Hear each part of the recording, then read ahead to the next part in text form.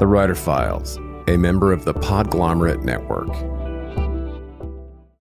Greetings, scribes. Just a quick break to recommend our recent sponsor's Book of the Month. Book of the Month makes reading better by offering members a few new book selections each month to help you cut through the noise, save time, and make it easier to decide what to read next. Each month, the editorial team reads through hundreds of new titles and picks 5 to 7 of the best new books for you to choose from. All of these books are good, so you really can't go wrong. Book of the Month helps readers like you and I find books that we wouldn't normally discover on our own. The cool part is the selections largely focus on new and upcoming authors in multiple genres. Book of the Month also recently launched curated audiobooks, so members can get a hardcover or an audiobook each month, which you can then download and listen to right in the app. This month, I chose A Little Supernatural Fare in Murder Road by New York Times bestselling author Simone St. James, described as the story of a young couple that find themselves haunted by a string of gruesome murders committed along an old deserted road in this terrifying new novel. Just go to bookofthemonth.com to pick your first book and join Book of the Month. That's bookofthemonth.com, and for a limited time, you can join and get that first book for just $9.99 with the code CHIRP. That's CHIRP. Enjoy. Dreaming of a better sleep? Tossing and turning is not your destiny. And Ollie is here to help. Ollie invites you to sink into sweet, sweet slumber to improve your mental and physical health and overall wellness. More than just melatonin, Ollie's ingredients help you unwind your mind for a delightfully dreamy drift off. Sleep is on the way at Ollie.com. That's OLLY.com. Rainmaker FM.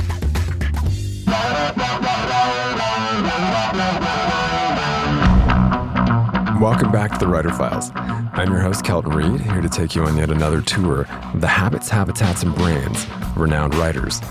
Literary scholar, publishing consultant, and co-author of the critically acclaimed book, The Bestseller Code, Jodie Archer dropped by this week to chat with me about her journey becoming revolution in publishing and the insecurities that all writers face. Before earning her PhD from Stanford, Ms. Archer studied English at Cambridge, worked in both journalism and TV, and became an acquisitions editor for Penguin UK Publishing. While at Stanford, Jodie taught nonfiction and memoir writing and researched both contemporary fiction and bestsellers. And upon completion of her doctoral work, she was recruited by Apple, where she was the lead in research on books. Her book, The Bestseller Code, is based on her doctoral research with Professor Matthew Jockers, an algorithm that they tested over 4 years and refined by text mining over 20,000 contemporary novels. The Guardian proclaimed that their book may revolutionize the publishing industry, in part because their algorithm was able to predict best-selling books 80% of the time based on theme, plot, character, and many other big data points. In part 1 of this file, Jodie and I discuss how Word Nerd helped program a computer to predict bestsellers with a high degree of accuracy, why all writers of fiction should read The Bestseller Code, how to turn years of research into an entertaining and educational nonfiction book, and the power of deadlines for beating procrastination. If you're a fan of The Writer Files, please click subscribe to automatically see new interviews as soon as they're published. This episode of The Writer Files is brought to you by Audible. I'll have more on their special offer later in the show, but if you love audiobooks or you've always wanted to give them a try, you can check out over 180,000 titles right now at audibletrial.com/rainmaker. And we are rolling today with a very special guest. Jodie Archer has joined The Writer Files. Thank you so much for taking time out of your schedule to chat with me about this fantastic new book, The Bestseller Code, and a little bit about your process as a writer. Thank you for having me. You're very welcome. Yeah. So I am, just utterly fascinated about the book. I did kind of want to, before we get into chatting about The Bestseller Code a little bit, to just kind of want to maybe do a little background, for listeners who might not know your story. Maybe just kind of a little bit of your origins as, I know you've done a lot of stuff. You've had kind of a background in journalism as well as publishing and I mean, I think you're considered a literary scholar, so there's kind of a lot to unpack there. But maybe you could just give us kind of the cliff notes of kind of where you've been. Yeah, I'll try. I did my first degree in English in the UK and kind of got into writing and journalism there, and also edited some anthologies of writings and got into the editing side. And straight from university there, I went to Penguin, where I did this kind of fast tour around the publishing house in what they called a graduate trainee scheme. And so it was actually really beneficial, both from the publishing perspective and the writing perspective now, because they trained me in marketing and sales and publicity and all those different things. And I eventually settled into being an editor for Penguin. And then after a while, I just went with this kind of inner hunch that had kind of kept surfacing in me, that I wanted to go and do a PhD in the US. And it had always felt like that kind of too much self-indulgent kind of thing, move across the world and just go and study for another 6-7 years. But I did do it. I got a scholarship at Stanford that seemed to be the sign, and I went and moved to California, and that's where I started studying for the work that's in the Bestseller Code about the bestseller, and I met Matt Jockers, who's my co-author, and we kind of went from there, really. After that, I moved to Apple and researched books for them, and then I went back to writing. So it's been a kind of, so far, a career that's been circling the book and engaging with the book from lots of different angles. So it's nice to settle down and just write for a while. It's fascinating to me, that you've had all these kind of incarnations, and writing is clearly a love of yours. You're kind of the ultimate word nerd, as it were. Yeah. but that would be fair, maybe. But did you have an aha moment when you knew you were going to be a writer? I think about this, and I think it's probably, in hindsight, something that wanted to come to me as a child, but I kind of ignored it. I was a total reading nerd as a kid, and would pretty much hide in a cupboard with a book if it meant that I could get out of doing anything other than reading. But I was always scared of my pen, and didn't think I could ever write a story as good as like a Roald Dahl or Enid Blyton or anyone I was reading, as a child. And I remember actually when I was 13, I lied to my mom and said I was going out with a friend, and I actually went to see a psychic, and she really wouldn't have liked it until I was maybe 16, getting involved in seeing a psychic. But there was this local psychic, and I crept in and I said, will you give me a reading? She was like, sure. And the most powerful memory I had, she told me two things. And one was that I would not marry this guy I was madly in love with at age 13, but I'd stay his friend. And he's still my friend, and I didn't marry him. And the other thing that she said was that, I'm meant to be a writer. And at the time I wanted to be a lawyer, because I liked to argue at that time. And I thought being a writer was just a silly pipe dream, but she insisted that was my calling, and it kind of stuck with me, and I fought with it for 20 years, and then finally listened. It panned out.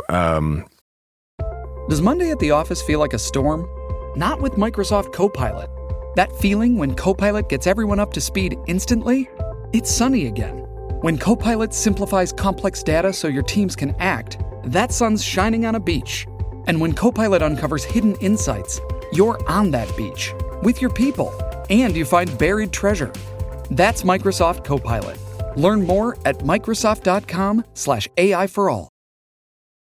This episode is brought to you by JLL. Get an insider view into the world of commercial real estate with JLL's podcast, Trends and Insights, the Future of Commercial Real Estate. Whether you're curious about making cities more sustainable, the evolution of office space, or AI opportunities, this podcast will help keep you a step ahead. Tune in for candid conversations with business leaders about the biggest trends impacting how we live, work, and play. Subscribe to Trends and Insights now at jll.com/podcast. So let's talk a little bit about this fantastic new book of yours, co-authored by Matthew Jockers, The Bestseller Code. And it's, the cover says, what a groundbreaking algorithm can teach us about books, stories, and reading. It's entirely fascinating to me, this this work and the subject obviously is pretty interesting, but it wasn't what I was expecting as I was reading it. I was just kind of blown away by a lot of the insights in there.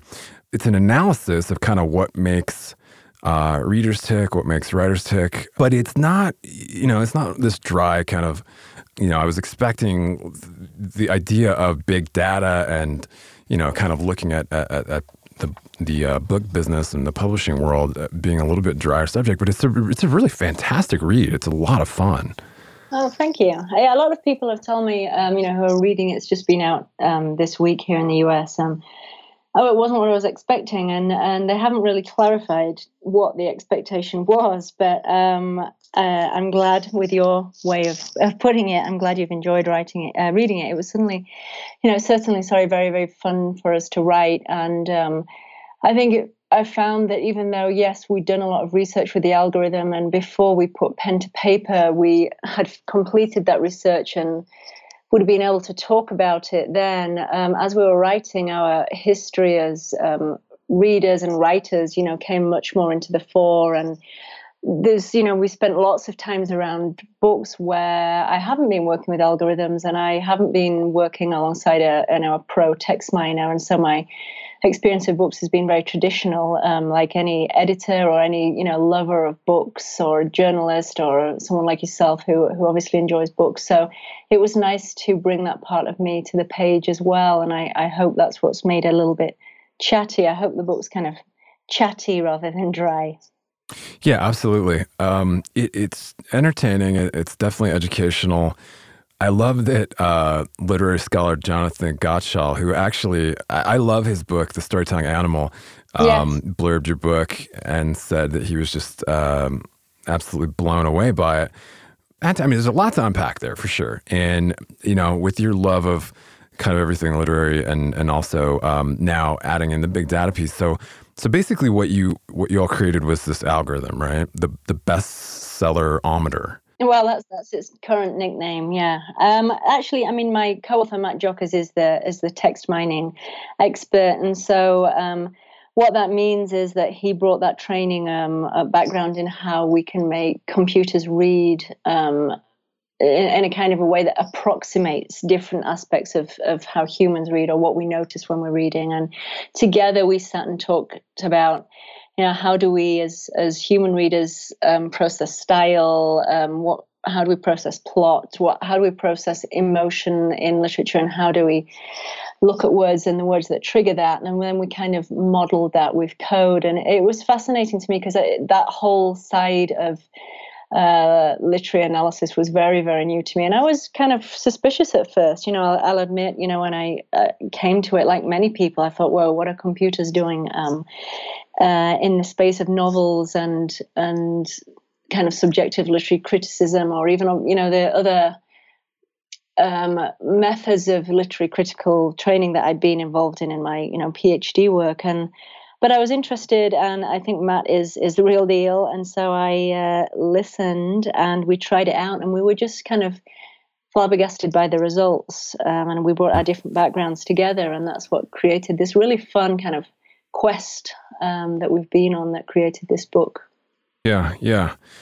I think all writers of narrative, of fiction of a longer length, should read this. And really, not necessarily to, for the reasons that you talk about in the book. Obviously you have to have a love of writing and a love of what you're doing. But there's just so much in there. There's so many great little tidbits, great quotes, great factoids, but it is just really compelling, and kudos on the work. It's a lot of fun. I'm loving it. Thank you. We will be right back after a very short break. Thanks so much for listening to The Writer Files. This episode of The Writer Files is brought to you by Audible. Offering over 180,000 audiobook titles to choose from, Audible seamlessly delivers the worlds of both fiction and nonfiction to your iPhone, Android, Kindle, or computer. For Rainmaker FM listeners, Audible is offering a free audiobook download with a 30-day trial to give you the opportunity to check them out. Grab your free audiobook right now by visiting audibletrial.com/Rainmaker. I just hopped over there to grab Stephen King's epic novel 11/22/63 about an English teacher who goes back in time to prevent the assassination of JFK. You can download your pick or any other audiobook free by heading over to audibletrial.com/rainmaker. To download your free audiobook today, go to audibletrial.com/rainmaker. Brings me to the question of what could you possibly be working on now? How do you follow this up? Are you working on more nonfiction, or are you turning now to fiction? Kind of a bit of both. I think I would like to write another book of essays about books and the book world that are maybe a bit personal but combining advice for writers, because I've been in the writing world for so long and in very, very different roles that I've kind of taken for granted some wisdoms that writers ask me and like, oh my God, I didn't know that. Will you write about it? And so I may do another book about the book world, but I'm also working on a couple of fiction projects, and I think I'll settle into one of those probably the end of this year and into the new year.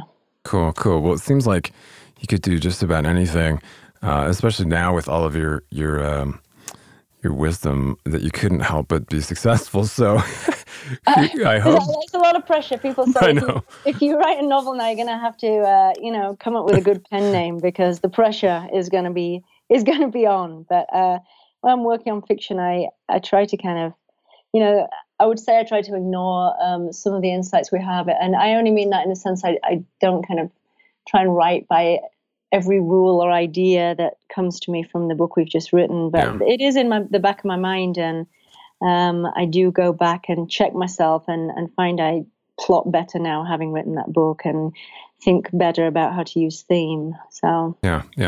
Well, we've had a handful of those writers mentioned. I'm thinking of Andy Weir was on this show, author of The Martian. He was great to talk to. Stephanie Damler, most recently, author of Sweet Bitter, came on to talk about some of her processes. So you're in good company. And I appreciate you chatting with me about the book. And so I definitely will encourage listeners to seek out the Bestseller Code. And man, it's awesome. So moving on to your process, let's talk a little bit about your productivity. Just with the different types of reading and writing you're done, if you want to go back to kind of the process of writing this book in particular, how much research were you doing? And I mean, this is years of research, right? Yeah, for this book, I mean, it's just building the algorithm and then validating it and checking it and rebuilding. It took a lot of time. So, I spent the last 3 or 4 years at Stanford that I was doing my PhD, mostly involved in this project with Matt, and wrote a PhD thesis on the first findings of this study, which is kind of much more academic because you're writing there for a PhD committee, obviously. But my intention was always to write a trade book because I was just really intrigued by the results that we saw, as a non-tech person, that were being shown to me, given this added tool of the computer and the patterns that it was showing me about readers and writing. So I knew I wanted to turn it into a book for the trade that other readers and writers might enjoy and learn from. And that happened, sometime after I'd graduated, and we totally redid the experiment and started writing a trade book. And the research had pretty much been done by the time we started. Otherwise, so it's a long project, but the writing we did fairly quickly, actually, in about 4 months. Wow, that's amazing. So during that process, were you then sitting down every day to write and putting in chunks, or were you doing word counts? Well, I had this issue of being co-authors, and that's a really different experience than writing on your own. And I was writing from Colorado, and Matt's in Nebraska, and so we had pretty much daily Skype conversations, and we wrote in Google Docs together. And because we were under a tight deadline, our publisher moved our submission date forward by about 4 or 5 months, just suddenly, to hit this fall for publication. And so there's nothing like that to get the word counts get there. So I think, every day we would just write, but we basically had to draft each chapter in about a week, and then took 10 to 12 days in total per chapter. So we were writing pretty quickly, but I think it suits me to be under that kind of pressure. It avoids procrastination. Absolutely. I'm sure that helped. So did you find that you had a most productive time of day for your writing, or a place, like an office or a coffee shop? Yeah, I like to think I can write in coffee shops, and I know now that if I take myself to a coffee shop to write, I don't really intend to write that day. I just intend to kind of get a few clever words down I'm pleased with, and then 4 words, and give myself a pat on the back, and then drink too much coffee and go home. So if I really want to produce, I have to be at home, and I have a study at home, and I have to start in the morning as much as I would like to avoid it. And if I get on a good speed in the morning, then I'll probably write all day through to about dinner time, and that's the way it works best for me. Are you someone who can write with headphones on, or do you prefer silence while you're writing? I don't like headphones. I don't like the feeling of them in my ears. But I do sometimes have classical music or any music without not too quick a beat, because I'm kind of thinking slowly. But I don't like words in music when I'm writing. So I like sort of a soft, just music without words or silence. Yeah. I think I know the answer to this next one, because you addressed it actually in your Goodreads Q&A there. But do you believe in writer's block? I think not. Sometimes I say yes and sometimes no, actually. So I don't know what I said in Goodreads, but I think that I've heard some really successful writers like Nora Roberts in interview and at conferences say she really doesn't believe in it. She thinks it's just, an excuse. And I find that I don't quite fully believe in it, because I think discipline with writing does help overcome it. And she's probably fully overcome it. She's written so many books. But I find I encounter it if I kind of get 3 or 4 ways to open a chapter coming through all at the same time, and it kind of jams my mind, and I can't pick which way to go. And so I nearly always walk, go outside and move my body, and that tends to release it. But I used to suffer what I thought was writer's block much more than I do now. And I think it was just, fear of the pen, insecurity, all those things, the idea of people reading what you have to say. I had those when I was much younger, and I think that's pretty normal, but practice helps. Absolutely. And, you're good company. I think many a famous writer has used walking and exercise for kind of breaking through. It's part of that incubation phase. The problem is then you get this idea when you're halfway up a mountain in Colorado and you haven't got a pen. And you see me like running down the mountain, not very elegantly, trying to get back to my computer before the sentence leaves. And inevitably it kind of disappears just as I get through the threshold. But that's happened to me a lot. That's funny. Well, you should always carry a notebook. That's true. I think you taught us that also. That was one of the things somebody mentioned in your book. But then, what about the smartphone? Isn't the voice to text thing now something all pervasive on the smartphone? I've never got into it. I'm only just getting used to Siri and that kind of thing. So I'm more old fashioned with my notes. I tend to everywhere I go, I have I try to have a notebook with me, and then the days that I forget is where the inspiration comes. But I'm a pen and paper girl more than a smartphone for kind of taking notes down, I think. Yeah, interesting. Thanks so much for joining me for this half of a tour through the writer's process. If you enjoy the Writer Files podcast, please subscribe to the show and leave us a rating or a review on iTunes to help other writers find us. For more episodes, or to just leave a comment or a question, you can drop by writerfiles.fm. And you can always chat with me on Twitter at Kelton Reid. Cheers. Talk to you next week.